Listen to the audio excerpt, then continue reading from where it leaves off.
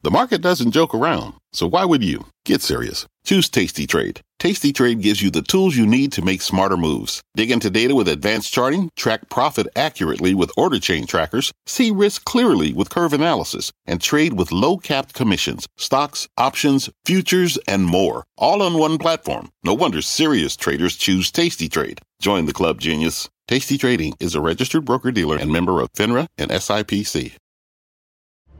I'm Scott Wapner, and you're listening to CNBC's Halftime Report, the podcast, the most profitable hour of the trading day. We record this live weekdays at 12 Eastern. Listen in. Carl, thanks so much. Welcome to the Halftime Report. I'm Scott Wapner. Front and center this hour, the comeback, whether it can be trusted.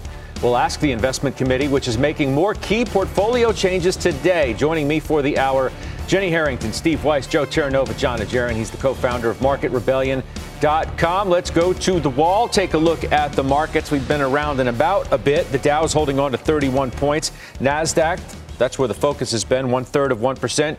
Yields, 172. Not a crazy move in yields today, despite a CPI year-over-year headline, the most in 40 years. Can we trust the bounce in tech? Steve Weiss, or is it still vulnerable? I look at your moves, and your moves would suggest to me that you think you can trust it because you took all your shorts off on Monday, and you also have your exposure back up significantly. So are you a believer in this bounce?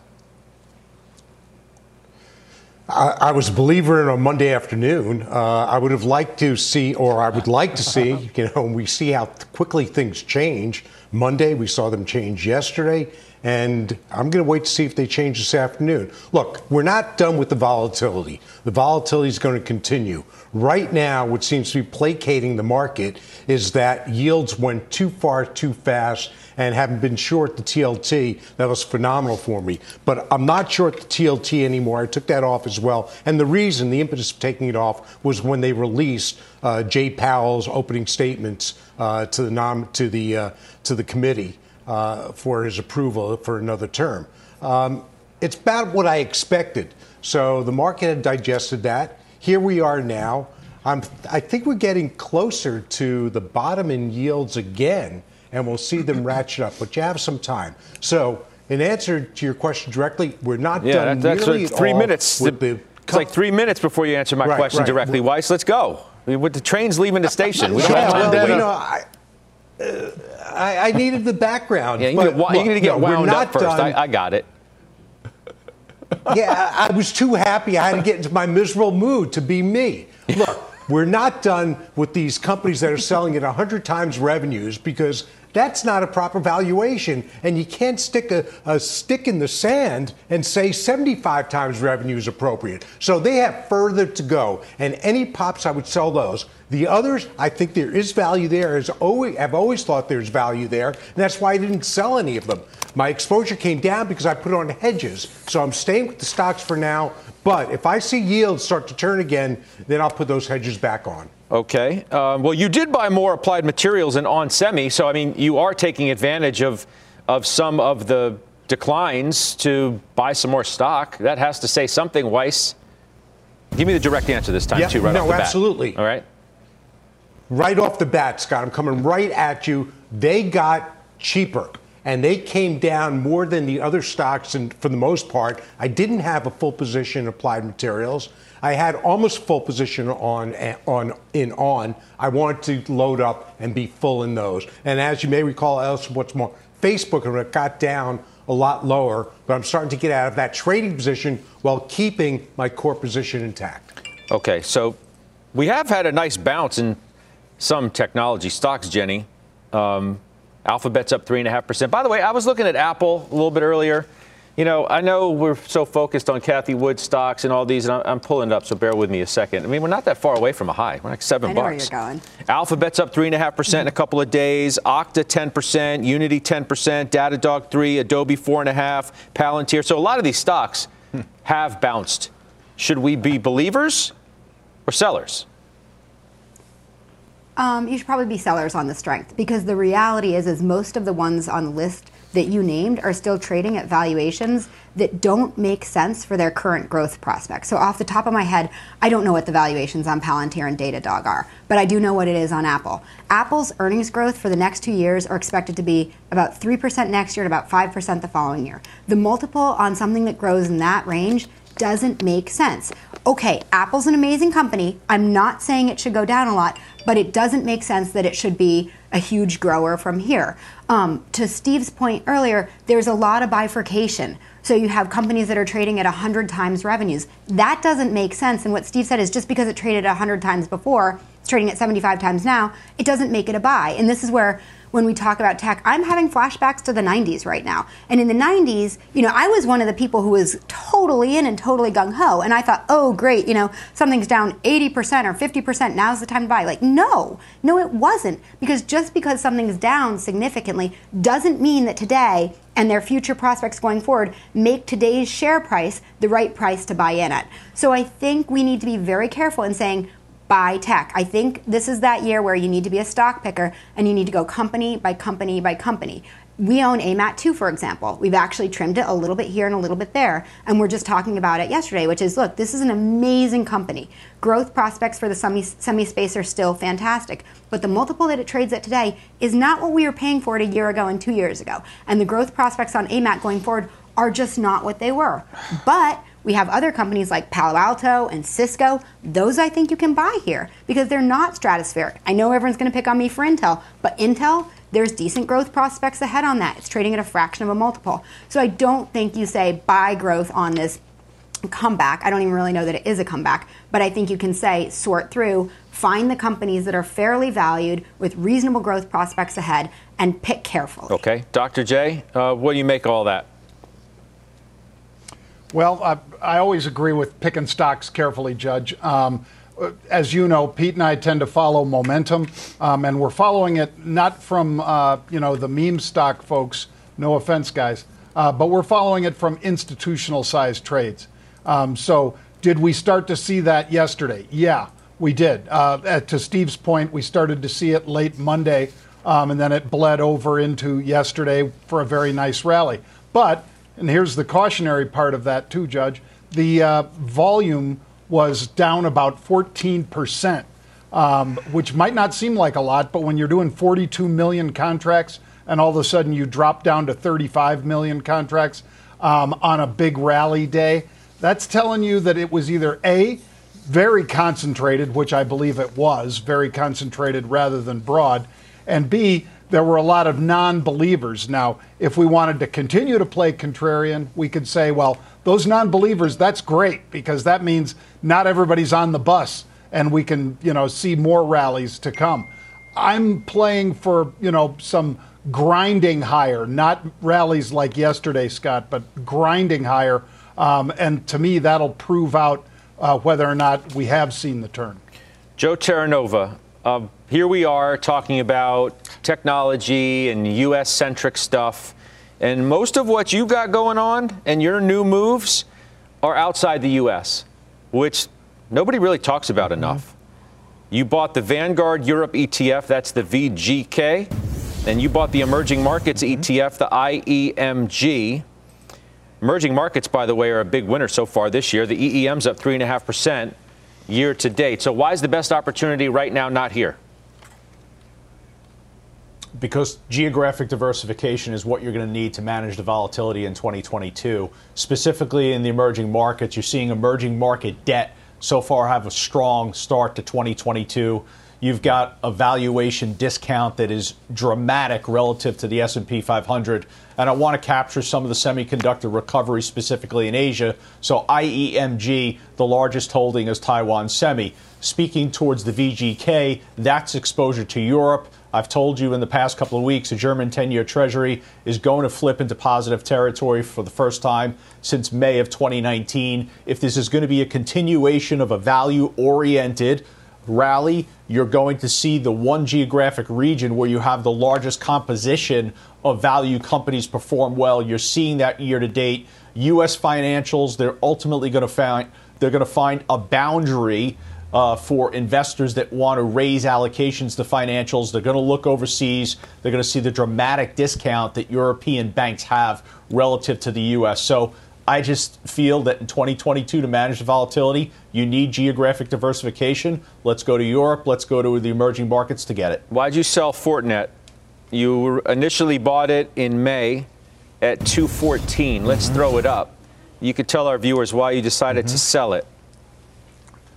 Yeah, so I listened to everyone's comments at the opening here. I want to just go back for a second here and understand there's a strong correlation in the beginning of the year between the 10-year Treasury and the NASDAQ. 10-year Treasury, 8 trading days so far in 2022. First 6 trading days goes higher. Well, on Monday morning at 10:21, a 10-year Treasury prices at 1.80. 27 minutes later, Scott, 27 minutes later, the NASDAQ bottoms. You now have had a significant recovery. It's going to take you into earnings, right? So you're going to be okay into earnings. But if you have high beta exposure in technology, take advantage of the recovery we have right now and sell out of it. That's why I sold Fortinet. It's got a beta of 1.67. That's too high. I'm not comfortable with it. Okay. The market's giving me a gift of getting out, and I'm taking advantage. So you'd be a seller then on RIPS. That's the market that we're in. So Kalanovic says buy the dip.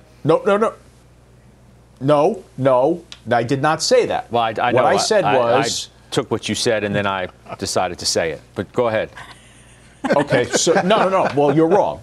So you're wrong. Go ahead. So what I said was the NASDAQ, as I told you on Monday, was going to have a short covering rally. Boom, we have it.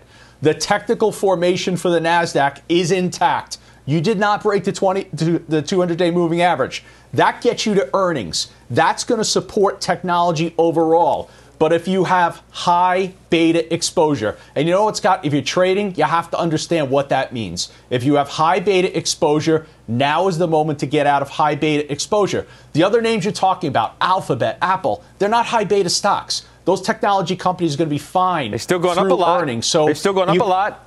I mean, Stephanie Lake sold it out of Alphabet yesterday and put the money into Meta.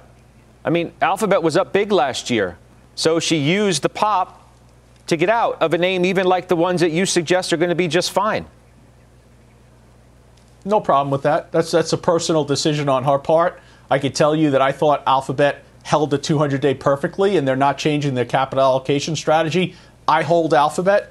I don't hold Facebook for a variety of reasons. I'm comfortable in that positioning, but I respect Stephanie's decision. I don't think anyone on the show would question that. So let's discuss some of what Jeffrey Gundlach of DoubleLine had to say in his webcast, because he made some news with these headlines that I think we need to discuss in terms of where we are and where we may be going from here. He says, among other things, the rest of the world is significantly cheaper than the U.S. stock market. So he agrees, I think, with Joe Terranova. He says it's undeniable that the stock market has been supported by QE. I think we'd all agree with that. So expect headwinds for the stock market with Fed tapering, not predicting a recession yet, but expect recessionary pressures to build. Pretty powerful flattening. Yield curve is approaching a point where it signals economic weakening. At this stage, the yield curve is no longer sending a don't worry, be happy signal. It's sending a pay attention signal. Remains to be seen if Powell will follow through on promises to do everything it takes to get inflation under control. Jenny, what do you make of what Jeffrey Gundlach is saying? By the way, we're going to speak to him in person next month at the Super Bowl. I can't wait for that. So you'll hear from him directly, but here it is a few weeks ahead of that. What do you think about it? So when I first read these comments, I thought, oh my God, I agree with Gundlach. I never agree with Gundlach.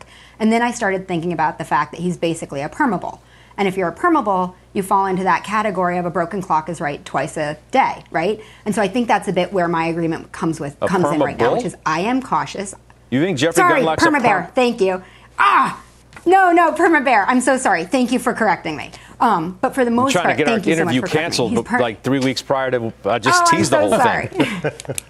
I'm so sorry. No, but he's, generally bearish a lot of the time. And so for me, agreeing with him is not, I don't think is not, wow, we're both bearish at the same time. It's that he's generally bearish and I'm I'm cautious. I wouldn't say I'm bearish, but I'm cautious. So I read his comments and I totally agree. And I also thought it was interesting that he focused on the Europe part and that Joe focused on the Europe part or the international part, because I completely agree with that too. I think that there's a lot of value there, and we have a market that's skewing towards value.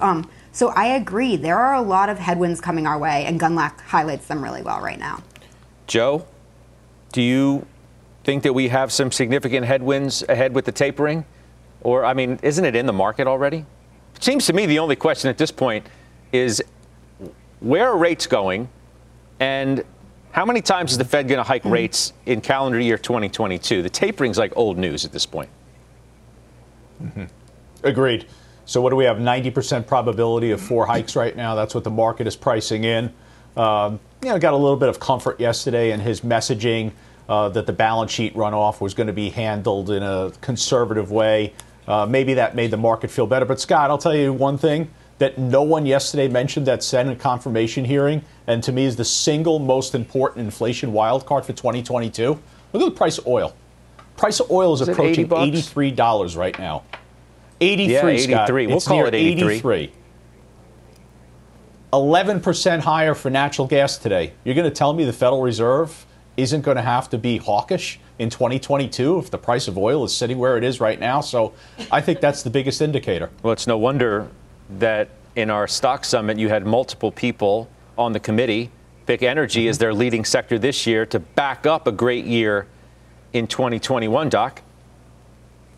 Yeah, exactly, Scott. I mean, inventories were at a 4-year low for crude oil, to Joe's point. I think the car prices and the used car prices, as well as homes, are going to be more of what the Fed pays attention to, Joe. I think, obviously, this is a significant input, the price of crude oil and the resulting distillates. But higher interest rates aren't going to affect that as much as they will affect those used autos, new autos, and homes, in my opinion, Scott. And so that's why the Fed has no choice. They have to talk like a hawk, and they will continue to do so. If they get help from the market somehow, then I think that they could back off a little bit. Otherwise, they're going to have to make it seem like March is the day. March will be in play. And if that is indeed the case, then you're justifying the 170 to 190 area for that 10-year. You know, Weiss, I was looking at Twitter and somebody was asking whether you have anything new going on. I mean, they're tired of hearing about I added to this, I added to that. I was short this for 10 seconds. I covered it before the show. And then I looked at my notes and I noticed that you do. Guy, Scott. That you do have something new. You bought Eastman Chemical. That's new. What about this stock made you want to buy it right here? Well, the stock's misunderstood, often like I am on this show by you, frankly. It's misunderstood. It's thought of as a commodity company. It's valued as a commodity chemical company. I definitely think of you as a commodity, Weiss. Yeah, well, okay, so then we're on the same page. I'm like platinum, though. You know, that's my commodity. I was thinking more like lumber. Commodity. But toilet paper. Hey, John, don't you have to hit the don't you have to hit the slopes anytime soon? Go ahead, Weiss. Go ahead. Listen, it's okay. Dark here. Eastman Chemical. Perfect. Go out. Eastman Chemical. It's being re-rated. So it was re-rated lower recently, and continuing to people thinking of it, and even analysts, that it's a commodity chemical company. It's not. They got rid of their commodity business, their tire additive business, part of their adhesive businesses, and they are now more into the growth end. As a result, it's still selling at a major discount to the other specialty chemical companies, but it's growing nicely. So they'll put up $10 this year. Management came out with that number, 950 to 10. That's 12 times. They're throwing off a ton of cash. Free cash flow yield is about 8%. And for Jenny, of course, it's got a dividend. It's got a yield. So they're buying back stock. And the other thing I like about it, it's more green than a lot of the other specialty chemical companies. They've got a new technology that uses recycling, molecular recycling of polyester, which, given your wardrobe, you should be thrilled about that. So I think the stock can do a lot better. I think it can go up, 30, 40 points from here. Let's bring in our market headliner now. Jeremy Siegel is a professor of finance at the Wharton School. He's back with us now. Professor, it's good to see you. Happy New Year. Welcome back. Thank you, Scott. So where are we in this market? Well, it feels like it's a little treacherous, tumultuous, and then all of a sudden we've had a nice rally and maybe we're feeling better and yields are cooperating. Yeah, well, but, I think we have to look at that CPI report this morning. Now, it wasn't as bad as some had thought, but it wasn't good. And as one of our participants here said, I'm looking at oil at 83. I mean, that's like $1 from its high. Energy was minus 4% in that December figure. It's not going to be minus 4.4% in the January figure. Everything is pointing upward. I mean, some of the people saying, the services is we look at hospital services. Do we know what's happening in the hospitals? Do you think that those services are going to stay only 1% above the cost of what it was a year ago? Everything is going up.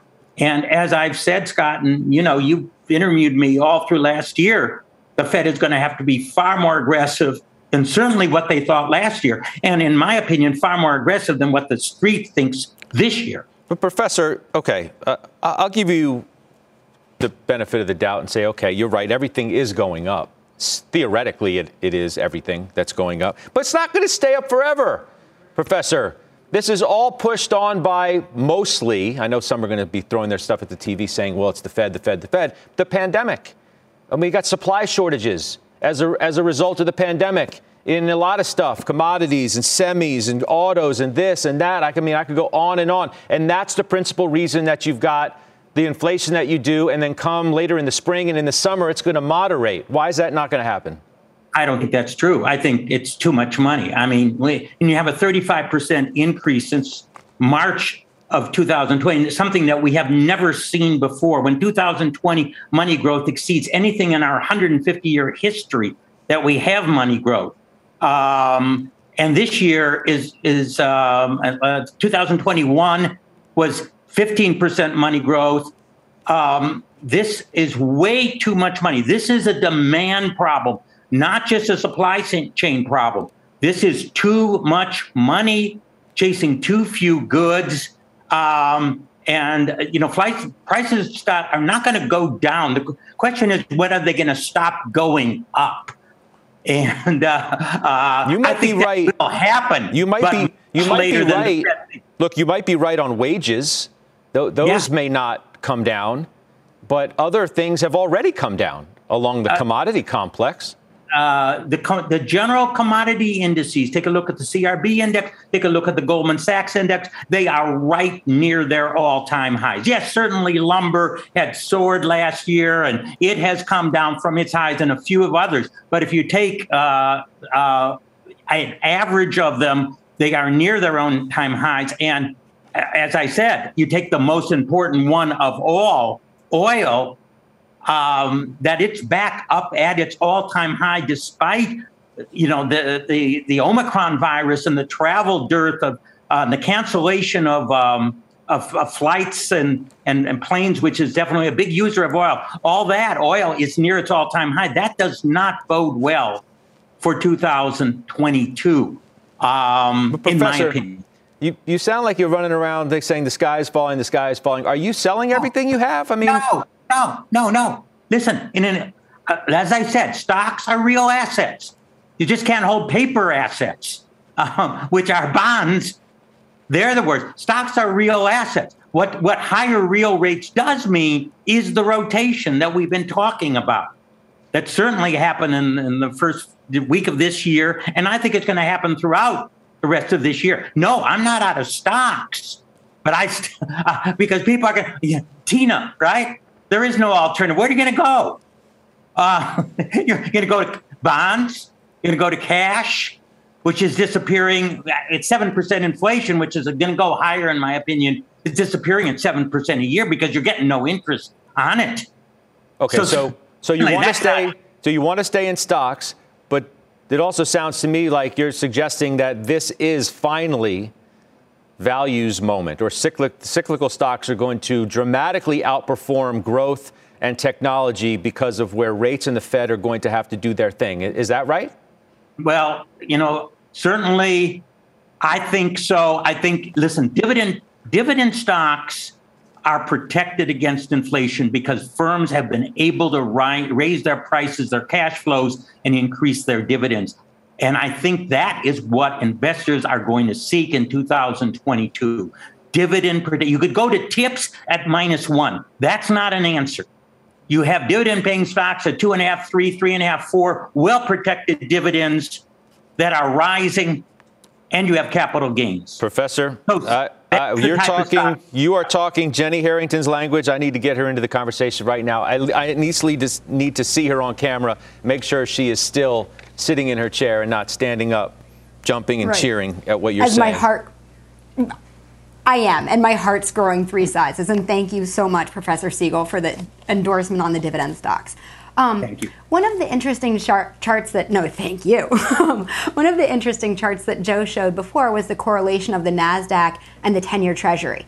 And as you know, there's an even more interesting correlation between CPI and the 10-year Treasury. So I would love for you to talk a little bit about where you think the 10-year goes as it correlates so closely historically with CPI.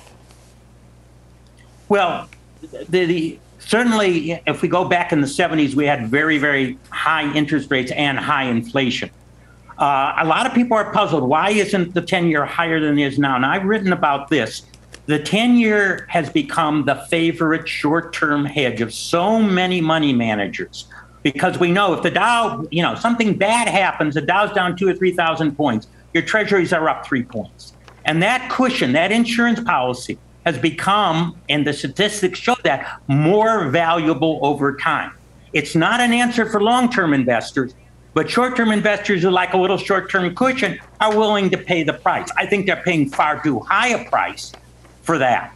But that's one reason why the 10-year is not 2.5 or 3% now, is that there's been a tremendous flood of demand into longer-term treasuries as that so-called risk asset hedge. Hey, Professor, can you do me a favor? I don't know if you have a class to go teach or if you have an appointment. Can you stick around? Can we take a break and come back and continue our conversation? I got to pay some bills, but I don't want to lose you. Can you hang with me?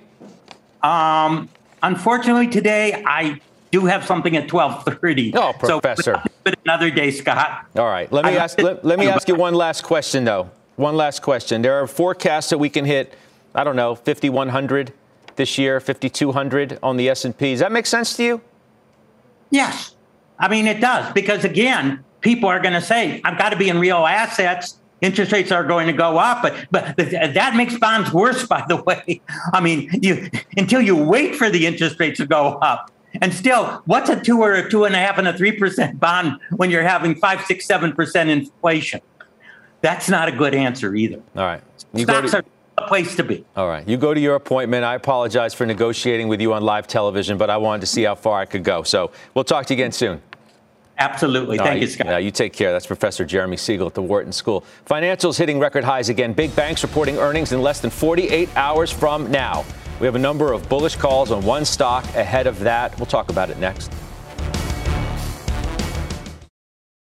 Old Dominion Freight Line was built on keeping promises. With an industry-leading on-time delivery record and low claims rate, we keep promises better than any other LTL freight carrier because we treat every shipment like it's our most important one, which means we do the little things right so that we can keep our promises and you can keep yours too. That's what drives us. To learn how OD can help your business keep its promises, visit odfl.com. Old Dominion, helping the world keep promises. B2B selling is tougher than ever, and we feel your pain. If you're struggling to close deals, consider giving LinkedIn Sales Navigator a shot. This sales intelligence platform helps professionals like you engage high-value customers, drive higher revenue, and increase sales performance. Sales Navigator also guides you in targeting the right buyers, highlights key signals such as job changes or which accounts you should prioritize, and uncovers hidden hot prospects so you can find those buyers that are most likely to convert. Fueled by LinkedIn's 1 billion member platform, Sales Navigator gives you the most up-to-date first-party data, enabling you to unlock conversations with the people that matter. Right now, you can try LinkedIn Sales Navigator and get a 60-day free trial at linkedin.com/halftimereport. That is linkedin.com/halftimereport for a 60-day free trial. Let LinkedIn Sales Navigator help you sell like a superstar today. Just go to linkedin.com/halftime report and get started. Oh, here we go. Big banks getting ready to report their earnings on Friday. And ahead of that, Wells Fargo gets upgraded to overweight Piper. It was also named the top 2022 pick at Morgan Stanley. We've made it our call of the day today, at least one of them. As a result of all that, Piper goes to $64 from $50. Morgan Stanley's target is 61. Wells hasn't been trading where it is since September of 2018. It's off to a riveting start this year. It's up 17.5%, yet for some reason nobody on the desk owns it. Steve Weiss, why is that? You know, I've looked at it, and I do really admire the CEO. He's pretty accomplished. He's been doing the right things, been patient. But Charlie Scharf? I mean, it's kind of sad this is their top. Yeah, Charlie Scharf. But it's kind of sad that their top pick has 10% upside. I think there's much greater upside in some of the others. Wells Fargo never really reflected the poor funding. Well, I think Goldman, for example, that's what I own. I believe B of A still has plenty of room to the upside. Wells Fargo never fully reflected the poor fundamentals, so it's been paid for in advance when Charlie came on board. So that's why I'm not that excited about it. Look, I think it'll go up with the others, but in terms of leveraged interest rates, I like Goldman and I like B of A much better. Jenny, what do you make of Wells? I think we need to give Stephanie Link a lot of credit for being the one who is timely and early with this. It's up 66% in the last 52 weeks, 17% year to date. And I like the call. We'd actually been doing work on it, and we're just slow. So we didn't get in, and I regret not having gotten in earlier. And I read the analyst calls, and I think they're good. So there's not likely to be 66% ahead of it. But I think there's decent upside from here. So I regret not owning it right now. Okay, good looking out for the Linkster. I'm sure she'll appreciate that. She does deserve props on that. So, Joe, and then I want Dr. J's opinion, too. But Joe Cramer was talking about this morning as being just the worst setup possible for Wells. It's run a lot into the number, and Scharf is just not the kind of guy who's going to go on the call and give you some rave, glowing narrative about what's happening. It's just not his style. So what do you do with this if you're an investor here or you're thinking about buying it off of these calls that we just read you? Okay, well, first of all, I don't own Wells. Wells has been the outperformer in a mean reversion trade. It's up 16% relative to Citi, USB, and Bank of America, which I own. They're up 11%. We know that Charlie Scharf has been excellent in reducing expenses. The prior quarters have told you that. They have to complete the consent order. The upside is that they're able to complete that faster. The question is the loan growth, and that's why I'm not in Wells Fargo, because I'm not necessarily sure you're going to see the above average, incredibly strong loan growth that Wells is going to need to catch up with a lot of the banking institutions. So I haven't been in the name, and I don't think I'll be in the name until I see that loan growth, and that's something that there's a lack of clarity towards. Doc, man, I remember, way back when the worst of the Wells news was hitting. We're talking a few years at this point. And I mean the real worst of it, yep. Doc. You were like, come on. Oh, yeah. Come on. You were a buyer. But you don't own it anymore. I was. Nope. I haven't for a couple months, Scott. Shame on me because obviously, to Joe's point, there's been some significant outperformance, especially in the short term. But I do like the other stocks in the financial sector better. Still, Scott. I mean, J.P. Morgan, Capital One, U.S. Bank. I like all of those better than Wells right here. They're getting a lot of upgrades. I mean, everybody has upgraded the stock in the last 10 days leading into this. Is Cramer right? Is it going to be a broken dream because that's just all on the table right now? They could end up pulling a rabbit out of a hat. But I'm not going to be in it right now. I haven't seen unusual activity in it for quite a while. Hey, let me ask you real quick, and you got to be quick. This PayPal call today. Okay. PayPal's been stuck. I think Cramer's called it purgatory. I mean, it just hasn't really done much of late. It's down year to date. It got downgraded today at Jefferies. And it's a stock that people watch closely and have followed some of you all in. Yeah. You own calls. What's the story here? You bet. Yeah, well, as I said, I was trying to buy it under 180. I ended up paying just over 180 for it. Yesterday, I thought I was a genius, Scott. It was up $6 through 191, and I was kind of tweeting back at my haters saying, okay, where are you now? Now today it gives up $5.50 like that. There's a lot of downgrades. This is the exact opposite of Wells Fargo. Everybody is downgrading targets. And in particular, Jefferies, of course, not only cut the target, but took it to a hold. I'm still comfortable holding the stock, especially writing fat calls against it, Scott. Okay, good stuff. We'll take a quick, actually, we won't take a quick break. We're going to go to Rahel Solomon, who has the headlines. Hi, Rahel. Scott, and here's what's happening at this hour. President Biden is expected to go to Capitol Hill tomorrow to discuss voting rights and potential changes to Senate rules. Multiple reports say that he will attend a Senate Democratic caucus lunch to drum up support for election reform. On Capitol Hill right now, former Senate Majority Leader Harry Reid is lying in state. Colleagues and friends are gathering to pay tribute to the five-term senator. Reid is just the 41st person to be given this honor. Number one ranked tennis player Novak Djokovic admits that he did not isolate after testing positive for COVID and that it was an error in judgment. He also says that there were mistakes made on his Australian immigration forms. The comments were part of a statement by Djokovic seeking to clarify, quote, continuing misinformation about his movements out of the Australian Open tournament. And a rat who won fame for finding landmines in Cambodia has died. Magawa sniffed out more than 100 landmines and other explosives. He was awarded a gold medal for his efforts and has been called a hero. Rats can locate mines apparently very quickly. One rat can clear an area the size of a tennis court in about 30 minutes. A human, meantime, with a metal detector takes up to 4 days. The more you know, Scott. I'll send it back to you. Rahel, thank you. Rahel Solomon. Up next, John has his unusual activity trades. We'll step away. We'll come back and do that next. You seek the key. But first, you must learn the ways of precision, craft, and performance with Acura's all-electric ZDX. With a premium Bang & Olufsen sound system up to a 313-mile range and a Type S variant with an estimated 500 horsepower, the ZDX is their most powerful SUV yet. Unlock the energy when you visit Acura.com to order yours today.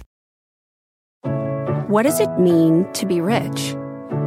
Maybe it's less about reaching a magic number and more about discovering the magic in life. At Edward Jones, our dedicated financial advisors are the people you can count on for financial strategies that help support a life you love. Because the key to being rich is knowing what counts. Learn more about our comprehensive approach to planning at edwardjones.com/findyourrich. Edward Jones, member SIPC. Unusual activity time. Dr. J, what do you have for us today? We're going to give you three of them today, Scott, starting with FANG. Diamondback Energy, FANG, big buyers of the March 135 calls. Stock's up from 65 in August, Scott, through 125 yesterday, down a little bit today. I bought these calls today. Two others that I already owned, Freeport, FCX, they were buying 36,000 calls in one single print. 36,000, 3.6 million share equivalent at the, February 46 strike. They have been rolling, up, Scott, making money on these trades. The third and final, Lucid, it's right now weekly calls that expire this Friday, the 14th. They're buying the 50 strike calls with the stock at 46. I think it could get to 50, but I'm buying 45s and selling upsides against it, Scott. All right, interesting stuff. Busy man. Dr. J, thank you very much. Coming up, the first big IPO of the year. It prices after the bell. Tonight, we'll tell you what it is and discuss if you should get in. We'll do it next. The first big IPO of the year getting ready to price later tonight. Leslie Picker following the money for us as always. Les, what should we expect and who is it? Hey, Scott. Yeah. Just getting word from a few sources on this one that TPG's bankers are guiding investors to pricing around the midpoint of the range. That would imply an offering size of $1 billion and a valuation above $9 billion. Final pricing should be announced tonight. TPG flirted with this idea of joining its private equity peers in the public markets for years, and the firm saw opportunity in 2021. Take a look at shares of Blackstone, doubling last year. KKR, Carlyle, Ares, each returning more than 70%. Apollo is technically the laggard, if you can call it that, but still doubling the S&P. So TPG set terms last week seeking a $9.5 billion valuation at the high end of its range, but soon after the equity markets declined thanks in part to a pop in yields. So too went those lucrative alternative asset managers, although they've recovered a bit and many of them are trading higher today. Now, the macro concern is that these business models, which haven't really been tested in the public markets in anything but a low interest rate environment, could see headwinds from a shift in monetary policy as we're undergoing right now. A higher risk-free rate puts pressure on the managers of buyout funds to find bigger exits to deliver a higher premium to their investors. It can also make debt financing and refinancing more expensive. Now, I'm told by a source that TPG has been emphasizing their growth and impact investing portfolios that may be more insulated from this rising rate environment, Scott. Yeah, good. I mean, a good test overall for the IPO market after a rough year and a tried and true name in the business that they're in. That's absolutely right. It's interesting timing, given that it's the first one of size that we are mentioning. $1 billion IPO is definitely a large one.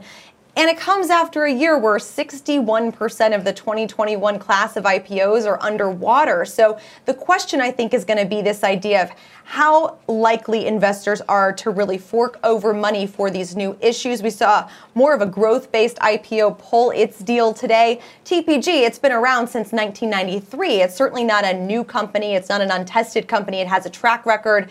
This could be more of the model for IPOs that we see this year, more of kind of the cyclical nature, not newer companies, profitable companies. I think you can expect to see more of that in 2022. Appreciate it, Leslie. Thank you. That's Leslie Picker. Doc, you have an order in, right? You hope to get an allocation here. Yep. The board that I was on, Scott, we got merged into another company. I'm not on that board anymore, so I can once again participate, and I hope I get some on this one. Joe, quickly, you previously owned KKR, so you're familiar with private equity and the returns that the stocks have had. Absolutely. I couldn't agree with Leslie more. This is the type of company we want to come public. TPG is incredibly qualitative in its nature. 20% of the assets are in Asia.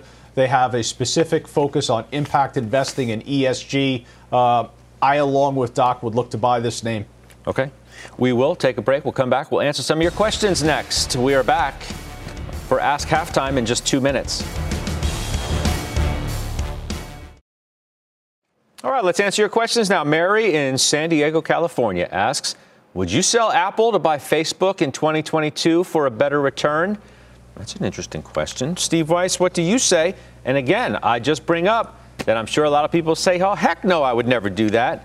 Stephanie Link sold Alphabet and put money into Facebook. So, you know, there is precedent to selling one mega cap and heavily loved stock and putting it into Facebook. So gun to head, if I had to pick one, I would pick Facebook. The reason I own Apple is because I do believe they're going to have some new products coming out this year that are going to drive the stock. But that's sort of a guess right now. In terms of fundamentals, in terms of valuation, in terms of growth, as Jenny pointed out before, I would definitely own Facebook over Apple. Jenny? But you can own them both, and I do. I think you need to consider what kind of account you're doing this in. If it's an IRA and there's no tax consequence, I agree 100% with Steve for exactly that reason. You've got Apple with a 5%-ish earnings growth for the next couple of years. You've got Facebook with high teens, low 20s. You've got Facebook trading at 23 times, Apple at 31 times. But if it's a taxable account and you're going to get hammered on your capital gains, then it's a little bit of a different equation. Joe, how do you answer this question? Doesn't fit with my process. If you basically look at a chart of Facebook, the moving averages and the price look like a ball of yarn. They're all jumbled together. Apple, on the recent sell-off, it didn't even touch the 50-day moving average. So, you know, I believe in buying strength. That's where confidence is reflected in technical formations. I love the buyback from Apple, and I still think that Facebook will have midterm election year regulatory challenges. Okay. All right. We'll do final trades next. You like that? It was all right. Yeah. All right, tonight at 10 p.m. Eastern, do not miss the 200th episode of American Greed, covering the trial of Elizabeth Holmes with insights from former employees, whistleblowers, and experts. Here's a sneak peek. I think her great strength was selling the vision, getting investors excited in the vision. She has great charisma, great charm, and she's a great saleswoman. And thanks to her parents' connections, Holmes has another advantage that many Silicon Valley founders lack: easy access to billionaires, including Oracle founder Larry Ellison. She was able to get Larry Ellison to invest money. And I think once she had Ellison involved, I think it became a lot easier. Because from Ellison, she got George Shultz, and then she's off to the races. Oh, can't wait to see that. The 200th episode of American Greed, that premieres tonight at 10 p.m. Eastern, right here on CNBC. We're back right after this with Final Trades. Call your attention to the market here. 10-year note yield, 171, holding steady. NASDAQ's been moving a little bit higher, up 0.2%, 15,245. S&P's above 4,700, 47.33, and there is the Dow.